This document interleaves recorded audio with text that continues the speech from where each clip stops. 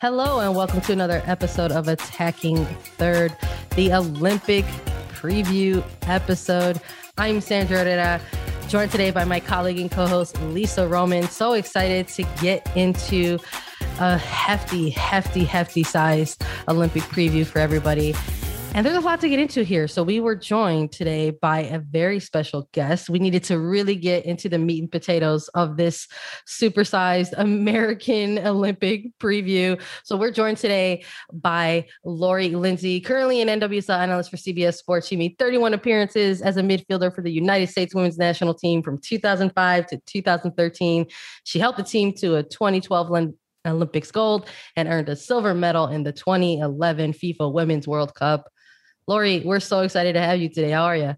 Oh my goodness. Thanks for having me on. Love chatting with you too. So I'm excited. It's almost a little bit of a deja vu, right, Lisa?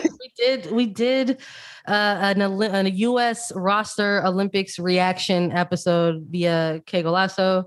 And Lisa, we're back. We're back with Lori.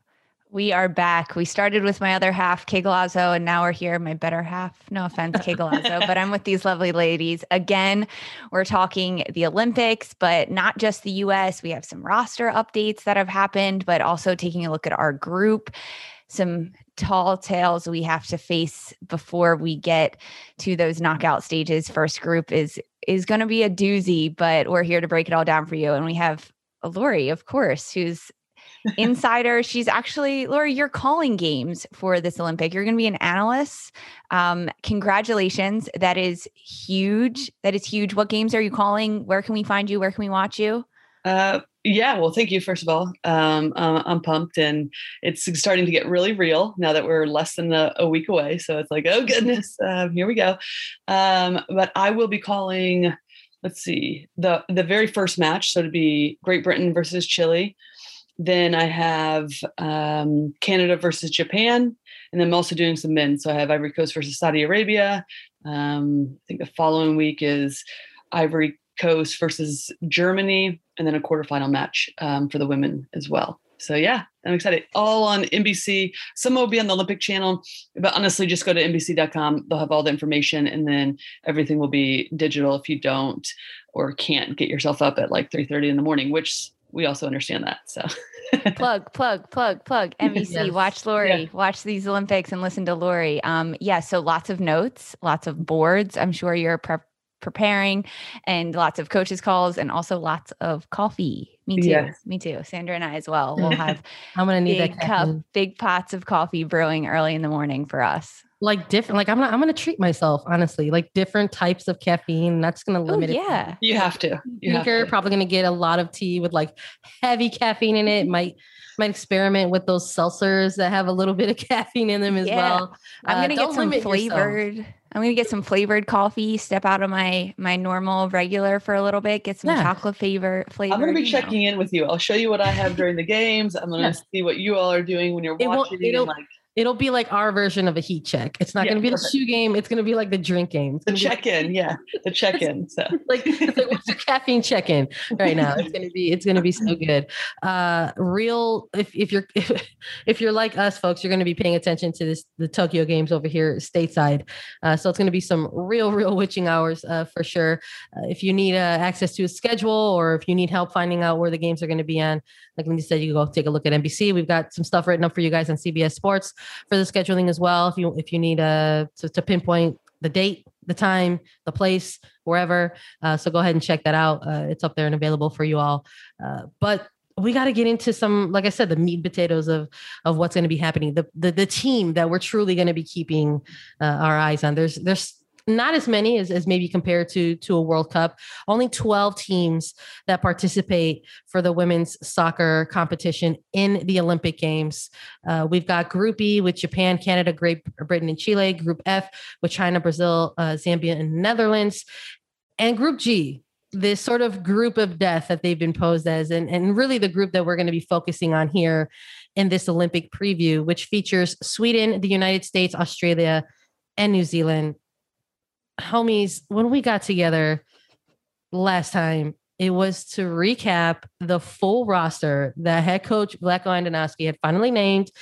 He narrowed it down to 18. at the time with 4 alternates to take to Tokyo. And there's been a little bit of a recent development ahead of the Tokyo Games. The IOC went ahead and said, listen, we hear you, Netherlands, we hear you, United States, we hear you, Sweden. It was a collection of teams that sort of were like, hey, maybe we should widen these rosters a little bit in light of the ongoing pandemic, a lot of uncertainty going on with COVID-19. So those 4 alternates that Vlatko Andonovski chose are now going to be a full 22 player roster. So whereas before with international teams that were participating in this event had those 4 alternates, if a player got injured within the 18th, they would be replaced or could be replaced by one of the alternates and could no longer participate in the Olympic Games. So let's say it was maybe just a little nagging knock, but enough to pull them. A head coach can make that choice and say, nope, I'm going to opt for this player instead. That would end their Olympic run. But there can be sort of an interchanging flow in between this full 22. So that has been kind of a nice, new, interesting development for all of these teams ahead of the Tokyo Games here. But let's get back into it now that we've got maybe a little bit more answers going into this roster. We took a look at them and went by position. And we took a look and maybe gave our opinions, but now we have to include these alternates really. And we have to maybe really take a look at this handful of games that the United States women's national team have under their belt before they headed off to Tokyo. They participated in that summer series against Portugal, Nigeria, and Jamaica. And then they had those 2 farewell games against Mexico before they went off to Tokyo. So maybe let's take a look at this roster.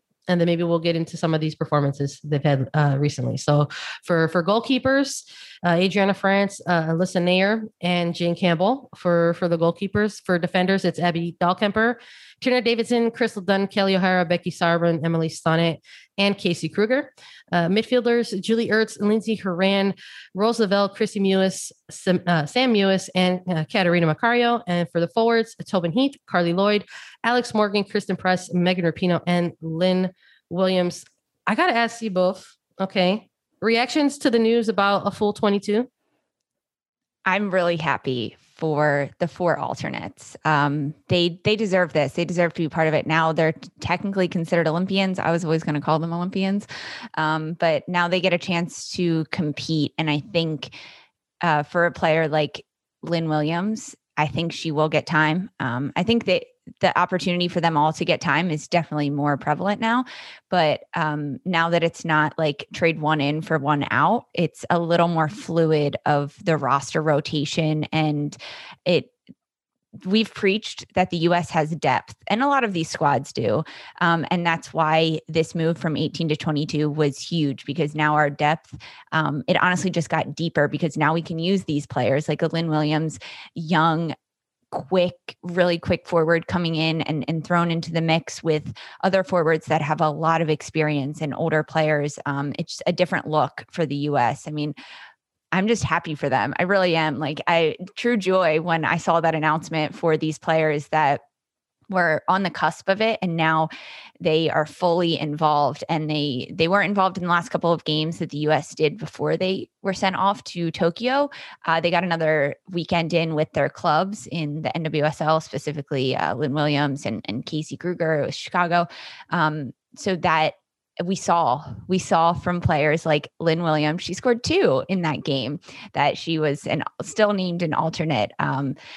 So I'm excited to see. Lori, what was your reaction when you read that news and now looking at these players that get to be on the 22 roster?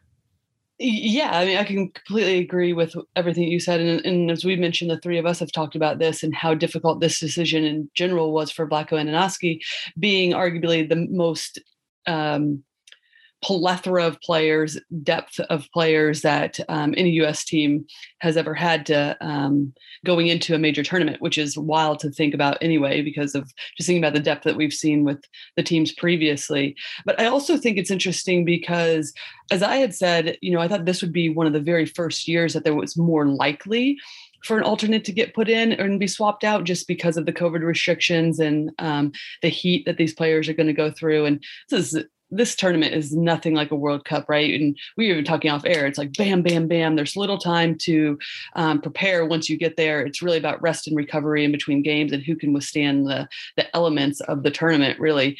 And so, but in terms of player personnel, I think it's interesting. One, I have questions. How is Vlatko going to utilize these players? Is he going to say, hey, listen, like I actually chose these 18 for a reason, and I don't want to start mixing things up internally and being like, hey, actually, I quote unquote, not I made a mistake, right? But I chose these 18s for a reason. And then you start to pull players of those 4 that were the alternates, right? I think that it's an interesting mix on how he goes about that internally with the team.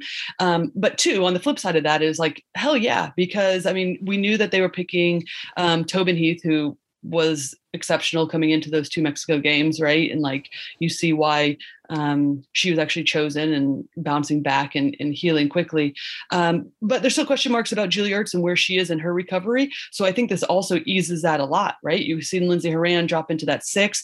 Now, does that allow for a Lynn Williams to get into the 18 for some of these games, as you mentioned, Lisa? So I think it just allows for, depending on the opponent and the 3 group play as well, and seeing where players are, or if is Julie Ertz ready to go? If not, great. We'll hold her out. We'll put somebody else in. So, I mean, I think it's really a great thing what the IOC has done here. And it just adds a lot of wiggle room and excitement, I think, in terms of who can play against who in these games for the U.S. Lori, you're the player here. You're the legend. You're the United States legend. Yes.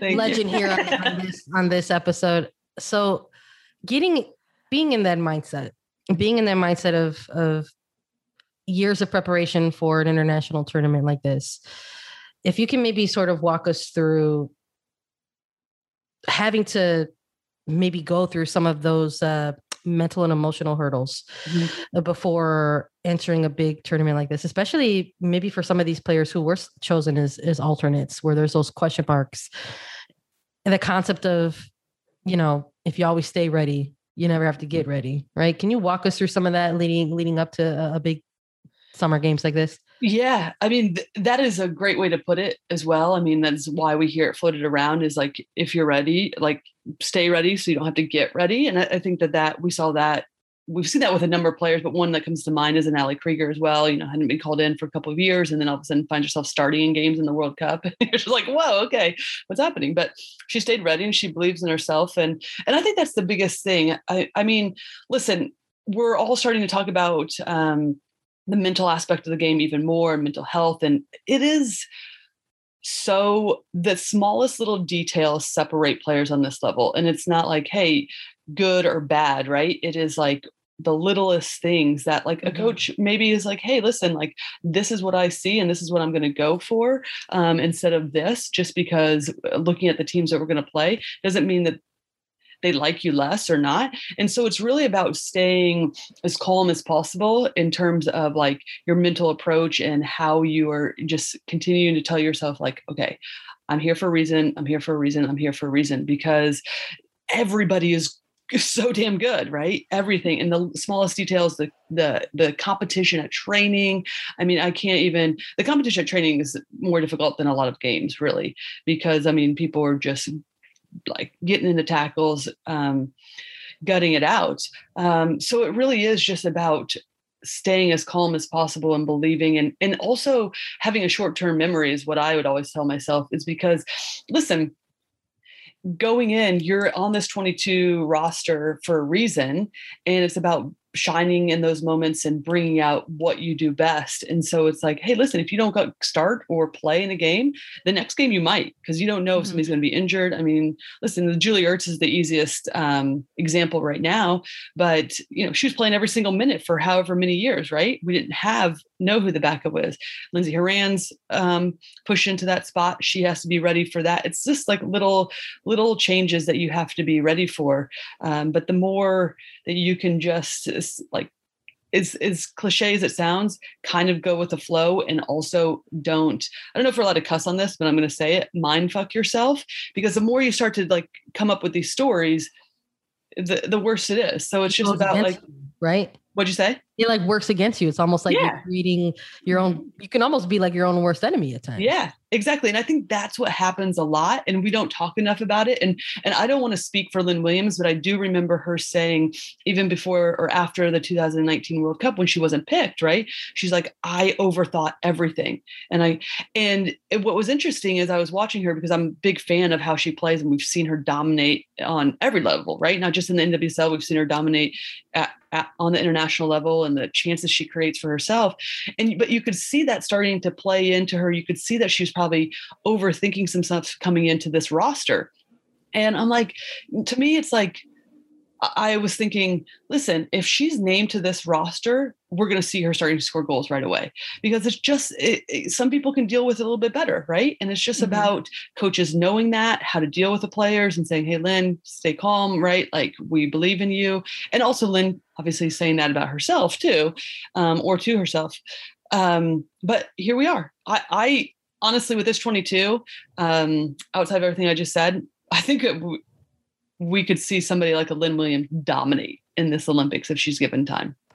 So sometimes that's almost like that might be the X factor, right? Yeah. For some of these teams, it's really like the mental game, like the mental and emotional capacity that like an athlete can have going into this type of tournament. And while like we can sit here on shows or write about it or speak about it or analyze it or criticize it, whatever, we can talk about things like the athleticism. We could talk about things like the fitness. We could talk about things like the physicality or lack of physicality among some teams.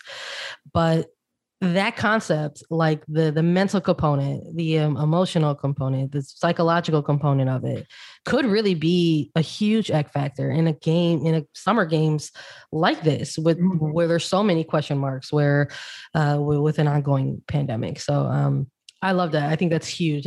That could be huge for the U.S. Women's National Team. Yeah. And case in point, Carly Lloyd, right? I mean, listen, like 20 plus years. I mean, like her longevity, and it really comes down to the mindset that works for her, right? Not everybody's going to be, and she's been outspoken about this, right? Me against the world type mentality. Not everybody's going to be having that, but that works for her, and that's what's gotten her through. And listen, it will be an X factor for sure, with the elements and how rapid this tournament is and goes so quickly. And one thing that you mentioned, Lori, when the initial 18 was named and Tobin was on it and Julie Ertz was on it, and those were people, Tobin, who hasn't played, and fans have not seen her compete. And there's a lot that happens at those trainings that we don't know about. And we're going to try to break it down and give you guys all the inside scoop that we have. But then we saw Tobin playing in these send-off series games with the United States, and man, she did not miss a beat. So there is something to be said for players that have it, that are just waiting. So like Julie Ertz, we haven't seen her yet, but why risk playing her in a game against Mexico when you need her against Sweden in the opening game of the Olympics, who's like coming off of an injury like that? And it goes into the mindset of, it's not that a player isn't good enough. It's that we need different skill sets. And I think that's why these extra 4 alternatives now on this full-time roster adds so much more, because it's, as you said before, Vlatko Andonovski chose those 18 very specifically and for a good reason and a good purpose. However, when you take a look at that forward lineup, it's all older veteran players that have a lot of experience. If in a game, if the team gets too into their head, you can throw in a player like Lynn Williams, who doesn't have that experience and is young and hungry and needs to prove herself in these games. It's a different mindset. It's not that Carly Lloyd can't do it. It's that Lynn Williams provides something different, or maybe Tobin Heath provides something different than Lynn Williams. It's the difference in what these players can bring to the table that we don't always get to see. And that as a player, it's really hard to look at and say, why her? Why not me? But I provide something different than she does. And like you said, I might get it tomorrow. I might get the start tomorrow. And to keep that in mind throughout these Olympics, because these games are quick, they're back to back to back, and anything can happen. Not only are the games back to back, and the heat and the weather is going to be very difficult task for these players to climb over. They're traveling pretty far. These games in 3 times change are like 25 to 70 miles apart. So there's travel involved in between these matches for these players, and not just the US, but all of the Olympic teams that are competing. Mm-hmm. Yeah, I agree with that. And just take it one step forward further, when you talk about the travel and whether everything that we've mentioned, US was clearly the favorites coming into this tournament. And I think this helps them even more because you would think that it would help some of the other teams as well that haven't been able to play together. But I think with the US, it's just like it provides even more depth to this already star-studded roster. And as you mentioned, it just gives gives you a different look depending on your opponent and where you feel like you need to be able to exploit them or take advantage. And goodness, it's going to be a fun one, especially in this group play. So I want to ask both Sandra and Lori a question. If we're looking at the US and there's depth and there's so many wonderful things that we can point out that are fabulous, and we are the favorites, the US is the favorites going into this Olympic tournament. If we have to find something to pick apart, something that the US, that other teams could hurt us at, I'm looking at the speed in the back line. Yeah, we have Crystal Dunn, but other players aren't as quick. And if another team, opponents that we're facing up against, have really quick forwards that can look to get in behind, will that cause trouble for the United States back line and our lack of speed? I don't know. I mean, Sandra, what do you think if you look at this team and our opponents, where could other teams hurt the United States?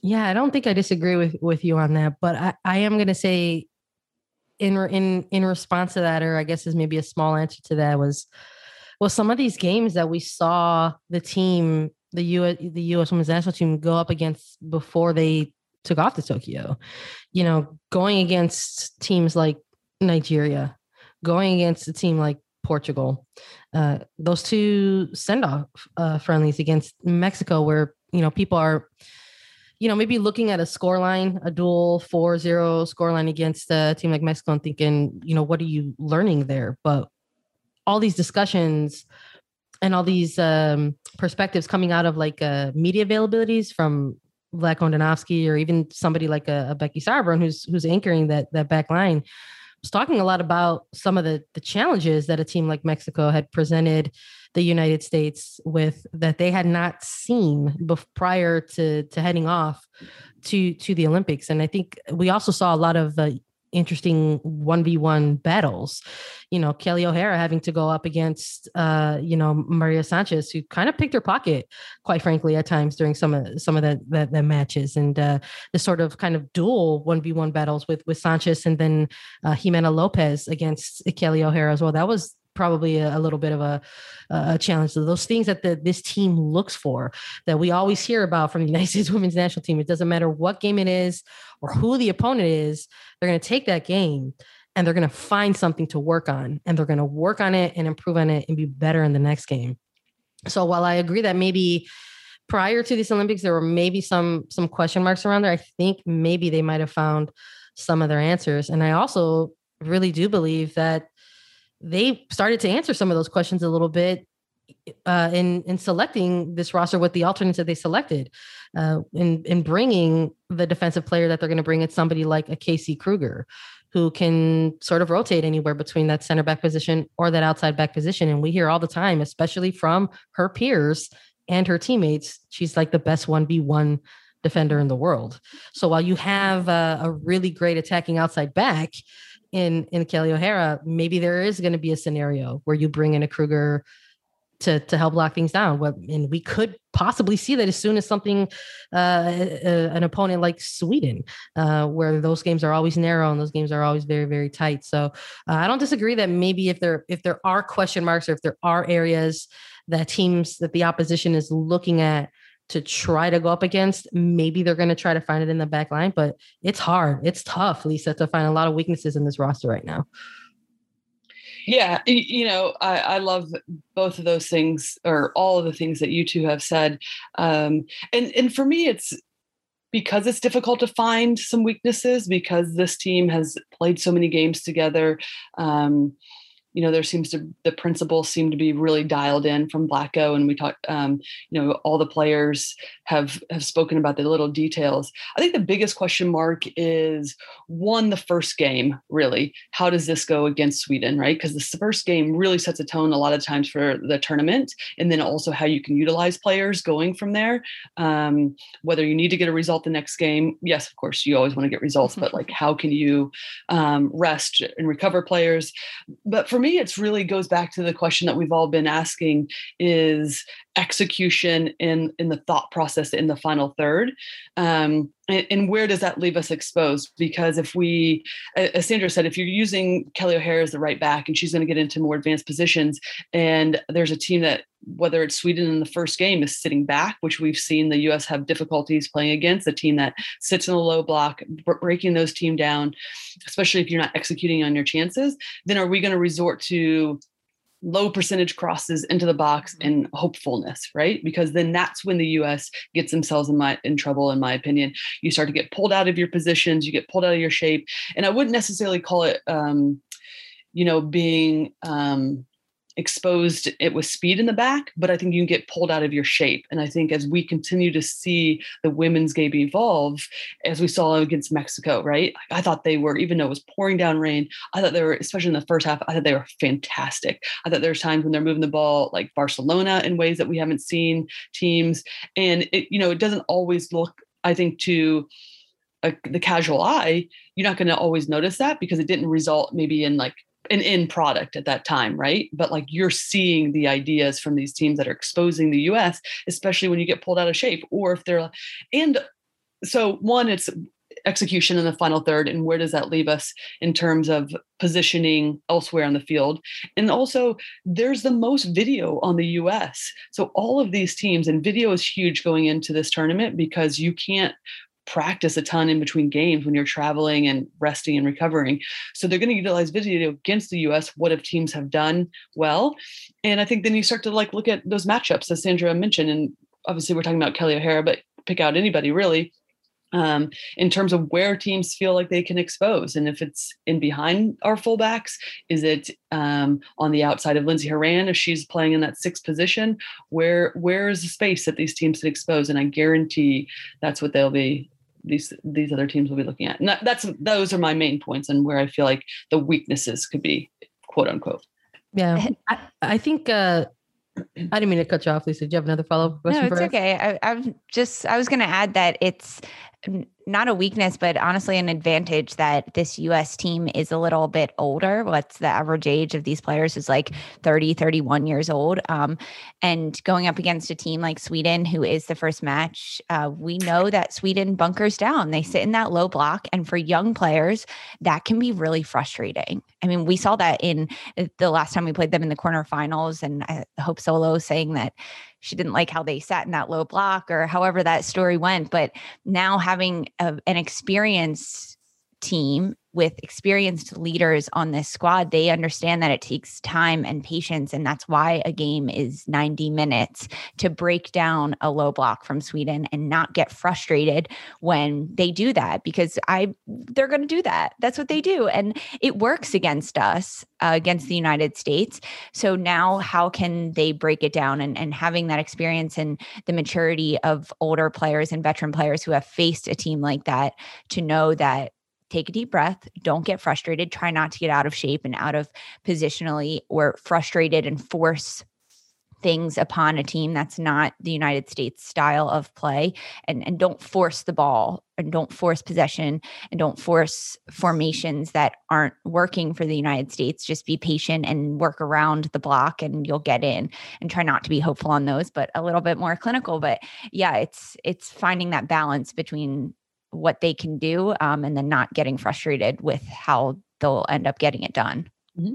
I think like when we're talking about like potential or possible weaknesses on this team, it's so funny to even say it out loud. But I mean, we even got to see like some real strengths and opportunities, I think, for them heading into Tokyo. I mean, we saw a beautiful team goal, like get disallowed essentially from the United States Women's National Team, with Kristen Press slotting home and getting the finishing, but it had this ball had passed through at least, anywhere from like 5, 6, 7 players before it actually got up into the final third and across the goal line. But things like that, like little things that we got to see that we hadn't been able to see prior in really a number of significant matches for this team.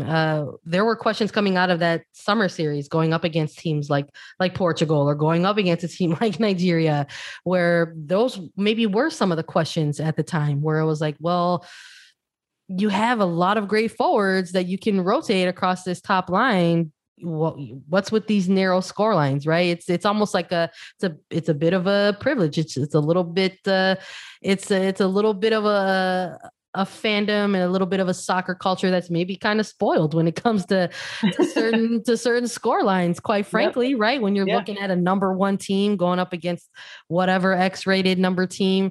So they're seeing these narrow score lines and stuff like that. But we got to see that in some of these games leading up to the Olympics where we're looking at these very interesting and different type of dynamic looks in front of goal ahead of the summer games, which hopefully it was kind of the momentum that they needed to get going. And maybe I'm not saying that we're going to be seeing big score lines in this Group G, mm-hmm. but maybe we could start seeing some of that more combining play in these games coming up. For sure, and I think time leading up and having those 2 games against Mexico were huge. As you mentioned, Sandra, just a different look, right, than we've seen. I mean, we didn't see Mexico just totally sit back, right? They wanted to go out and play. They wanted to test themselves as well. So that opens up a whole nother opportunity for the U.S. to test themselves. And, I think we'll see that in a variety of different ways between the teams in Group G. So, the time that they have over in Tokyo now is going to be massive. It'll be fun. It'll be fun to see. I don't expect massive changes in the lineup throughout, but it'll be fun to see the little tweaks and the wrinkles that provides for the U.S. In terms of their opponent. I want to get into the group competition, but my producer has let me know that we need to take a break at this moment. Welcome back. Let's get into the opposition a little bit. Let's get into the teams that the United States women's national team will be going up against. We've been touching on them a little bit, particularly Sweden, but this is labeled the group of death, essentially. The United States got drawn into a group with Australia, New Zealand, and of course, Sweden. It would not be an international competition, quite frankly, if the U.S. wasn't facing off against Sweden in a group scenario in some capacity. But they're going to be facing off against Sweden first to kick off their Olympic Games. It's going to take place on July 21st. And that is a huge, huge way to start off your Olympic Games. I mean, talk about a game that is going to really set the tempo and establish things for you in Tokyo. Lori, these 2 teams, they have a history per se together. Some people would maybe even refer to it as a little bit of a rivalry. Why don't you shed some light on that for us and our listeners? Yeah, I mean, I think this rivalry has been going on for a very long time. And then it was only intensified when Pia Sundhage was our head coach for the U.S. And she'd obviously played for Sweden, is from Sweden, and then went on to coach Sweden after her tenure with the U.S. as well. And a coach that knocked the U.S. out of the 2016 Olympics. So still hurts. Yeah, still hurts. Yeah. It's the game that no one talks about, right? So, or maybe you do internally and use that as motivation. But it is, I think when you think of women's soccer, these are 2 of the teams that you think about always or continuously have put out really solid teams. U.S. being number 1 for so many years, and then Sweden always being a contender. And I remember in 2011 World Cup they beat us in group play, and we had to go on to play Brazil, which is like the game heard around the world, right? That I feel like really solidified and put women's soccer on a map for good, because it was such a wild one. However, I think when we talk about teams and how they play the U.S., we've seen a variety of different ways that Sweden's played, right? Which is interesting. We saw them bunker, sit back deep in the 2016 games, and ultimately what won them. It was very difficult for the U.S. to break them down. They couldn't, and when it was time to execute their chances, they did. And then we've seen U.S. being able to match, Sweden be able to match the U.S. in a lot of ways athletically, and with their experience at the highest level, with players playing in high-level club teams. So they also have the ability to keep possession against the U.S. and like get out of that bunker as well. And we saw Sweden do that a few months ago when they played one another. So, it's interesting. I kind of expect in this matchup in particular, I imagine to see a little bit of both. I see them being maybe conservative defensively to start with, and then as they work themselves into the game, depending on the scoreline and stuff, then I can actually see Sweden coming out. They're not going to be scared. I guess for the lack of a better word, I'll use scared, but that is not in Sweden's DNA against the U.S. anymore. So if it ever was, it hasn't been at least for a decade. So I personally don't think you could ask for a better matchup to get yourself ready and get right into the games, because you want to test yourself. You want to be ready. There's going to be energy. There's going to be excitement. There's going to be nerves. It's as we mentioned already a number of times, there's going to be heat. There's going to be the weather that's going to come into play. And it's really going to be, you couldn't ask for a better game to settle yourself in and just get rid of all of that and be focused on the game. And so for the U.S. perspective, this is a great matchup. And honestly, I'm give the U.S. the favors in this game. But when you talk, Sandra, about tight score lines, I don't see this being a blowout by any means. And in fact, I think it's going to be a tough competition, and one that's to be welcomed from the U.S., especially just that momentum that we talk about going into the second game and then the third group game. And it's just a talented roster for them as well. I mean, totally. They're going to go up against a lot of players who can put in strong individual performances on really across all the top lines. I mean, they've got a great goalkeeper and Hedvig Lindahl, going up against defenders like, Magda Eriksson or Hannah Glass, including NWSL's Washington Spirits, Julia Rodar, a legendary midfielder in Seeger, and strikers who can sneak one in behind you, Sophia Jacobson, Fridolina Rolfo. A lot of great big names there. Lisa, what does somebody like Julia Rodar maybe bring to that defensive line for Sweden, going up against attackers like Press or Heath or Morgan? It will be a tall task for her. But for this matchup being the first one that the United States is faced against in this Olympics, I think it's great.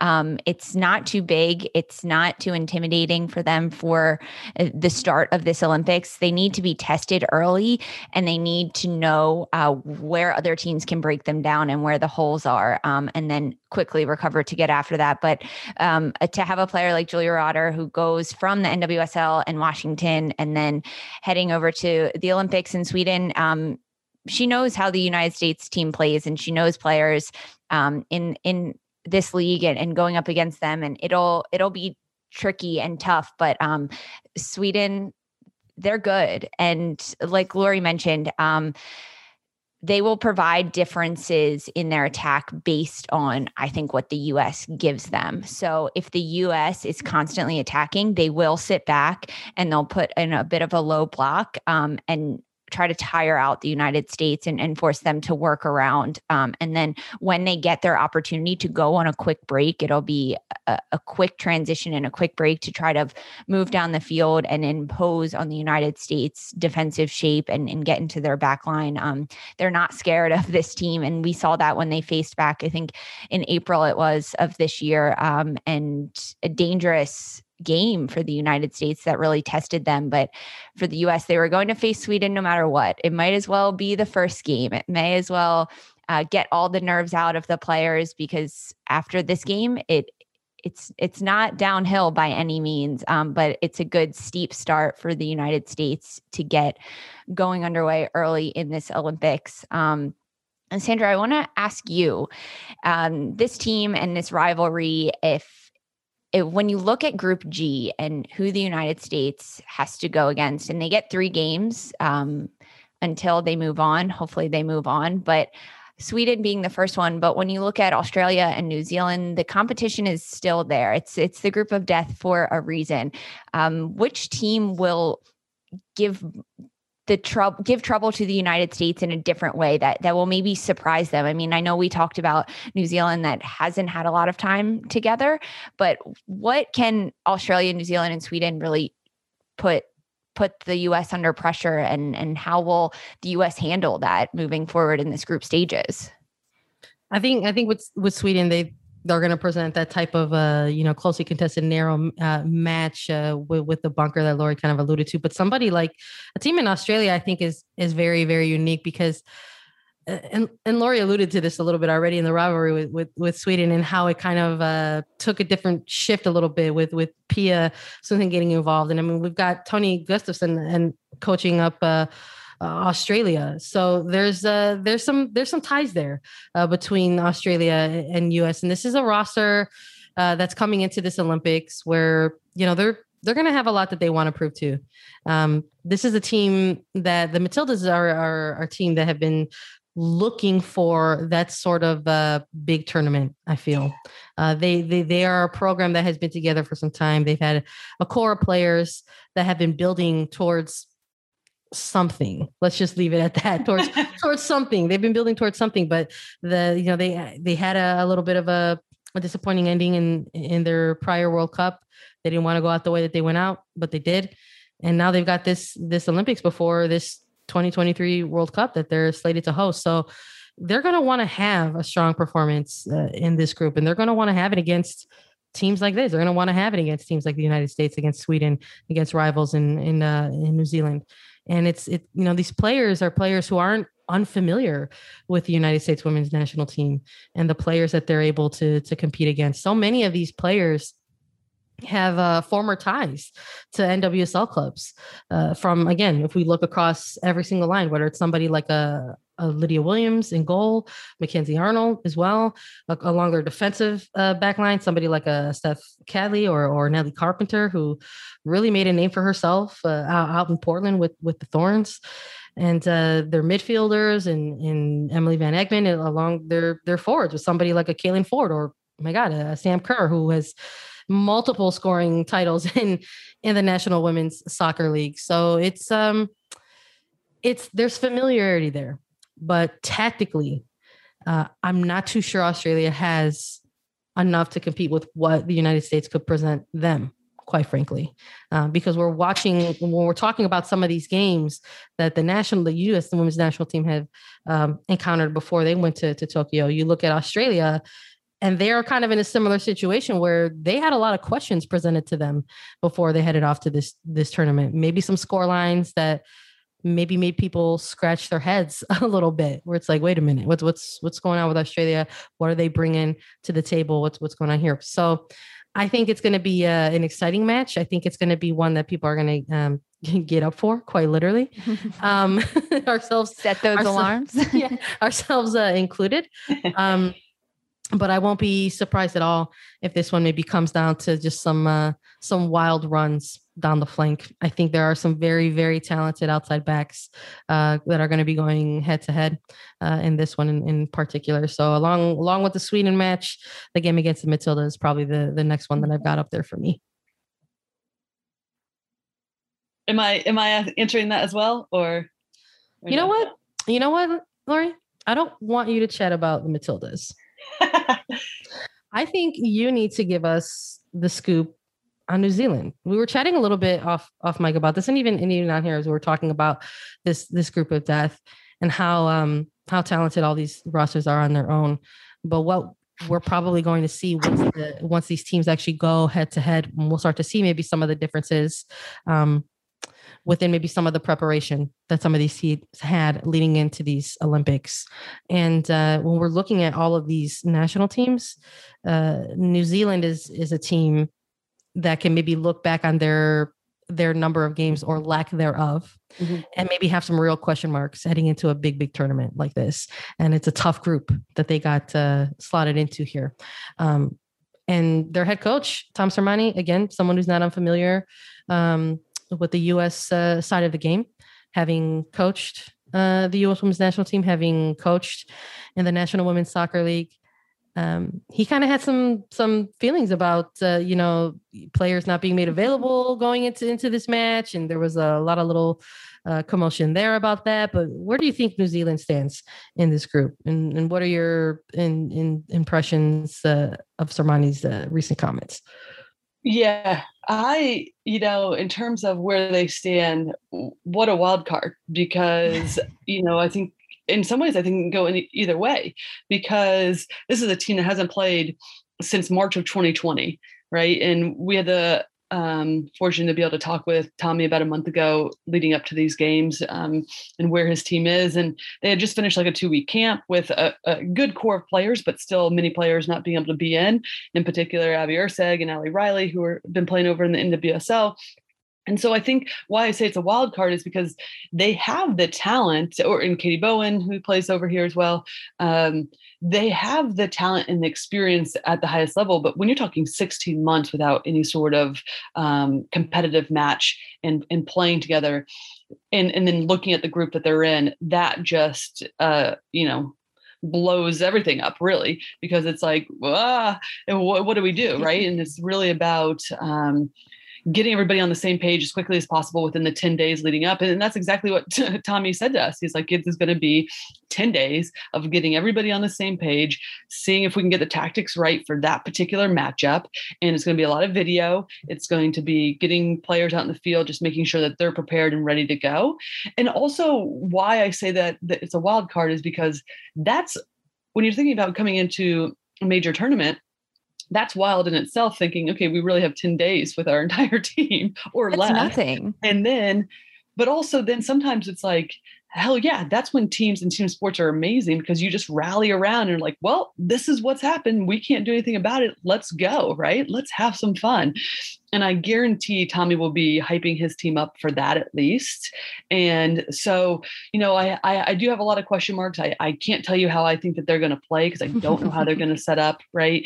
I don't even think Tommy does probably at this point in time. However, again, playing in the coaching in the NWSL, him coaching the US, and then just being able to at least scout these teams, they will have an idea of how to prepare for each of these teams, because there isn't a lack of information, right?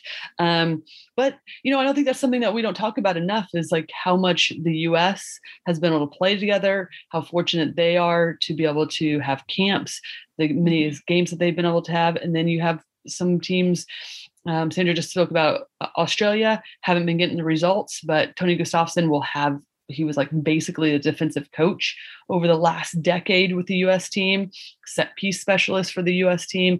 So there will be some real insights on that side. And then Tommy as well, whenever they're playing the U.S. Too, to be able to prepare their teams. But again, the length of time off is, as we all know, completely unusual, and I'll be very curious to see which way this goes too. And I think that's something that Australia, Sweden, and the United States have at a disadvantage, as though it is a bit of a disadvantage for New Zealand to not have played as a team and as a unit together. There's no footage on them. Like you said, you don't know who's going to start. Head coach Tom Sermanni doesn't know who's going to start. Opponents don't know who's going to start and who's going to play, what they're going to look like, which does prove a big advantage for New Zealand. And if it, like you mentioned, they could come into this and say, you know what, let's have fun and let's just play soccer. Mm-hmm. If you can study your opponents, you don't necessarily need to know what your game plan is. As long as you know your opponent's game plan and how to defeat it. Yeah. You go. You're exactly right. And we saw that play out in the Euros with the men's, mm-hmm. right? This past month, 16 months is length of time that no one even wants to think about, because that just is like wild. However, typically you don't have a ton of time with national teams like that we see with our U.S. team that have weeks together to prepare, right? Typically you come in for a certain amount of time. It's like, get on the same page, everyone. And it's not club, right? It's not a club soccer environment where you're like, we have all this time. It's like, how quickly can you work to the players that you've selected? And so in some ways that will be how women's soccer will be going more and more going forward, as well as, even in the US, it won't be these long drawn outs. I really believe that camps that they have all this time to play, and it's kind of like a club team. This will change, and so as much as we don't know about New Zealand in terms of the personnel that they'll have and what that exactly looks like, specifics, I'm gearing towards that this could bode well for them, right? Like they are going to be hype. They're going to be excited. Yeah. They're going to be excited about playing together. This is Tom Sermanni's last hurrah. He said that, right? Like this is going to be, and don't get me wrong, that matchup between Australia and New Zealand is going to be intense for their opening. That is going to be wild. So if you're going to wake up besides the US, that's the game that you need to be getting. Yeah. Get your specialty coffee, because it's going to be a fun one. Yeah. Tons of I'm excited for those tons of rivalries that ended up happening within this group. It's going to be exciting. Yeah, for sure. And even with New Zealand and Australia, it's if New Zealand comes out and they are a bit unorganized, I think that'll make for a good game. If they are throwing things at the wall and seeing what sticks, I think that's what we could see, because emotions will be so high in that rivalry game against Australia. And I'm really excited about that one. Yeah, you guys are right. It's, we're talking a lot about like X factors and stuff like that, and like that really could be one of the ones for New Zealand. And that you're right, Lori, that Australia New Zealand game probably is going to be one to get up against, because if there's a team that actually might have a pretty good idea about New Zealand and who they are and what they present, it's probably going to be the Matildas. So that'll be a fun one to get up for sure. Joe, follow up, Lisa, my bad. I think I cut you off there. And no, you didn't cut me off, but if you're giving me the floor, I will ask more questions, because I love picking Lori's brain about this. So group stages, they're coming. And if we get through them, when we get through them, we'll see. I mean, a big mountain to climb, but looking at the other groups, E and F, who in those stands out to you to be the toughest competition for the United States? Someone that fans in the US should be keeping an eye on in those other groups, those teams to watch? Yeah. I mean, listen, because it's there's only 12 teams. I think, the typicals that we would, Brazil, Canada, right? Who else? Let's see. Great Britain, Netherlands. I mean, there's going to be some fun games coming up in this, because again, they're fast and furious, quick succession. And then, we saw the Netherlands, who won the last Euros. They lost to the US in the World Cup.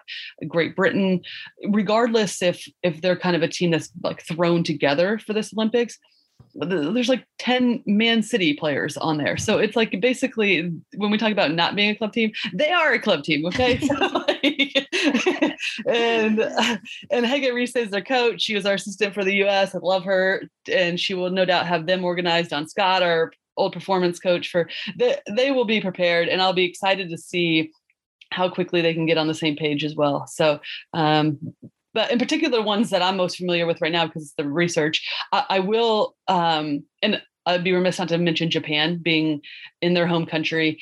And we've seen a little bit of lapse, right? They played in big rivalry for a while for the US, and then a little bit of lapse in the last World Cup, and they didn't qualify for the 2016 Olympics.